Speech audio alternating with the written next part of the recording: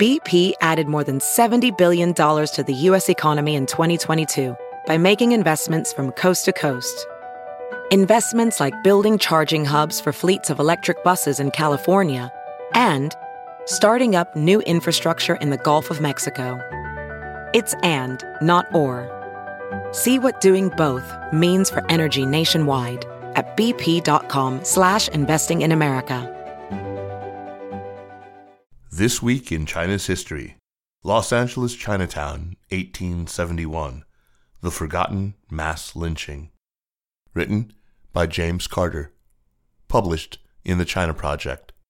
Read for you by Kaiser Guo.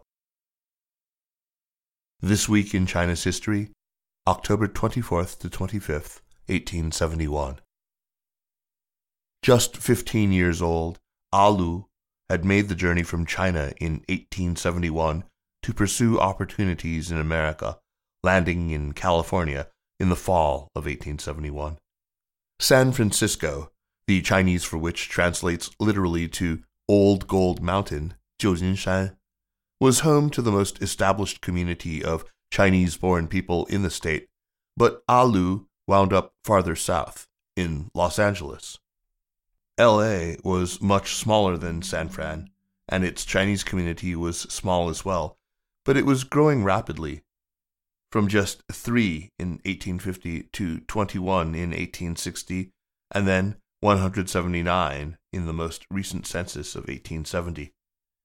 Lu took a room in the city's Chinatown, most likely in the Coronel block, a one-story adobe of storefronts and apartments that occupied the better part of a city block.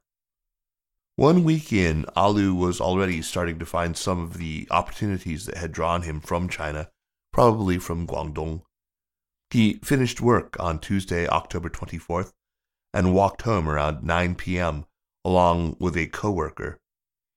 A third member of the party, Tong Wang, had just arrived in L.A. from San Francisco, where he was a musician. Perhaps he was heading home to rehearse, or maybe he had come to Los Angeles to play for the growing Chinese community. Whatever their plans might have been, as they made their way toward the Coronel building, they were intercepted by a mob, some 500 people, many of them with guns and other weapons. With no knowledge of the riot's cause, the three were beaten and kicked. The crowd threw ropes around their necks and paraded them through the streets, looking for a gallows. Several bystanders tried to intervene against the violence, to stop the murder in progress, but they were beaten back or threatened. A mob of 500 is intimidating regardless of the context, but its size was remarkable in Los Angeles of 1871. Los Angeles today is one of the world's great cities, home to nearly 4 million people. Close to 20 million live in the greater metro area. In 1871, there were only 6,000 people in the city, meaning that the mob comprised almost 10% of the population. The mob was twice as large as the city's entire Chinese population, most of which was concentrated in the area around the Coronel block. Within a few minutes, the bloodthirsty crowd found an awning in front of a wagon shop. The ropes were threaded through the structure, and the men were lifted up by their necks.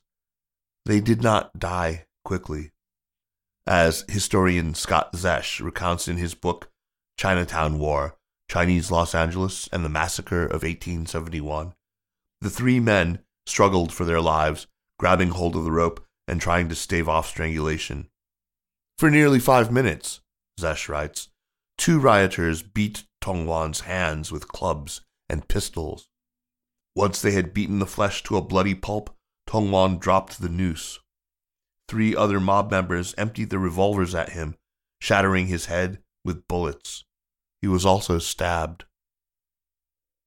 The mob joked that they needed more work. One man danced and bowed with each successive murder.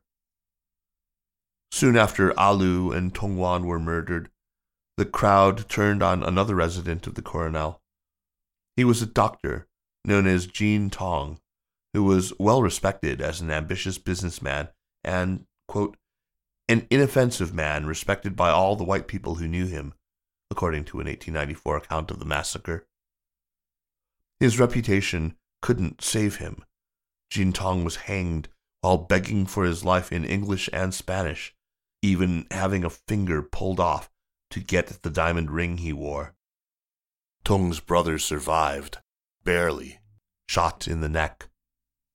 At least 18 Chinese men were lynched that night. Several dozen survivors found their way to the jail, where they passed the night with the bodies of the dead lined up outside. What led to this spasm of violence that resulted in the death of 10% of Los Angeles' Chinese population, one of the largest episodes of mass lynching in American history? The immediate cause was a shooting that began in a fight between rival Chinese huiguan, native place associations like guilds that served numerous purposes for Chinese immigrants, including help finding work and lodgings. In this case, two huiguan hired Chinese gunfighters to settle a dispute involving a kidnapping. When police came to investigate the fracas, 2 of them were wounded, and a civilian named Robert Thompson came to intervene by firing shots randomly into a crowded building, and was shot in the chest and killed by return fire. Word of Thompson's death spread quickly and brought out the lynch mob. Rather than seeking Thompson's killer, he would be apprehended weeks later, the mob sought revenge on any Chinese it could find. But of course, anti-Chinese attitudes in California went back much further than October of 1871. They can be seen perhaps most easily in the 1852 speech of John Bigler, then a candidate for governor. Speaking as the population of the brand new state was exploding, Bigler warned that millions of Chinese would soon overwhelm the new state. The facilities afforded them for emigration are rapidly increasing, and few vessels now enter our ports from Asiatic countries which are not crowded with these peculiar people. Bigler called for formal laws to limit or forbid Chinese immigration to the United States, which was eventually enacted in the Chinese Exclusion Act of 1882 that outlawed Chinese immigration to the United States. The massacre in Los Angeles and others like it across the American West showed the line of anti-Chinese and anti-Asian attitudes and actions that led to the law. It's important to remember, too, that the Chinese migrants who made their way to the United States were not passive, and word of anti-Chinese attitudes and actions made their way to China. Zesh records one group of Chinese immigrants as having been warned that the people in the United States were fierce and wicked as a way of discouraging them from seeking time here. In the aftermath of the massacre, Chinese residents of Los Angeles expressed anger amid their grief as they looked for their loved ones, not knowing if they would find them dead or alive. "When an American gets mad," one Chinese man told a reporter, "he damn fool. He kill good, all same as bad." This week's This Week in China's History is the second of 3 straight that take place primarily or entirely outside of China. It's not clear in this case how many of the people involved in the story thought of themselves as Chinese. Nonetheless, I think this week's case is a part of China's history, just as it is a part of American history and Asian American history, because it shaped China's impressions of and attitude toward the West, with profound implications for both sides of the relationship. This Week in China's History is a weekly column.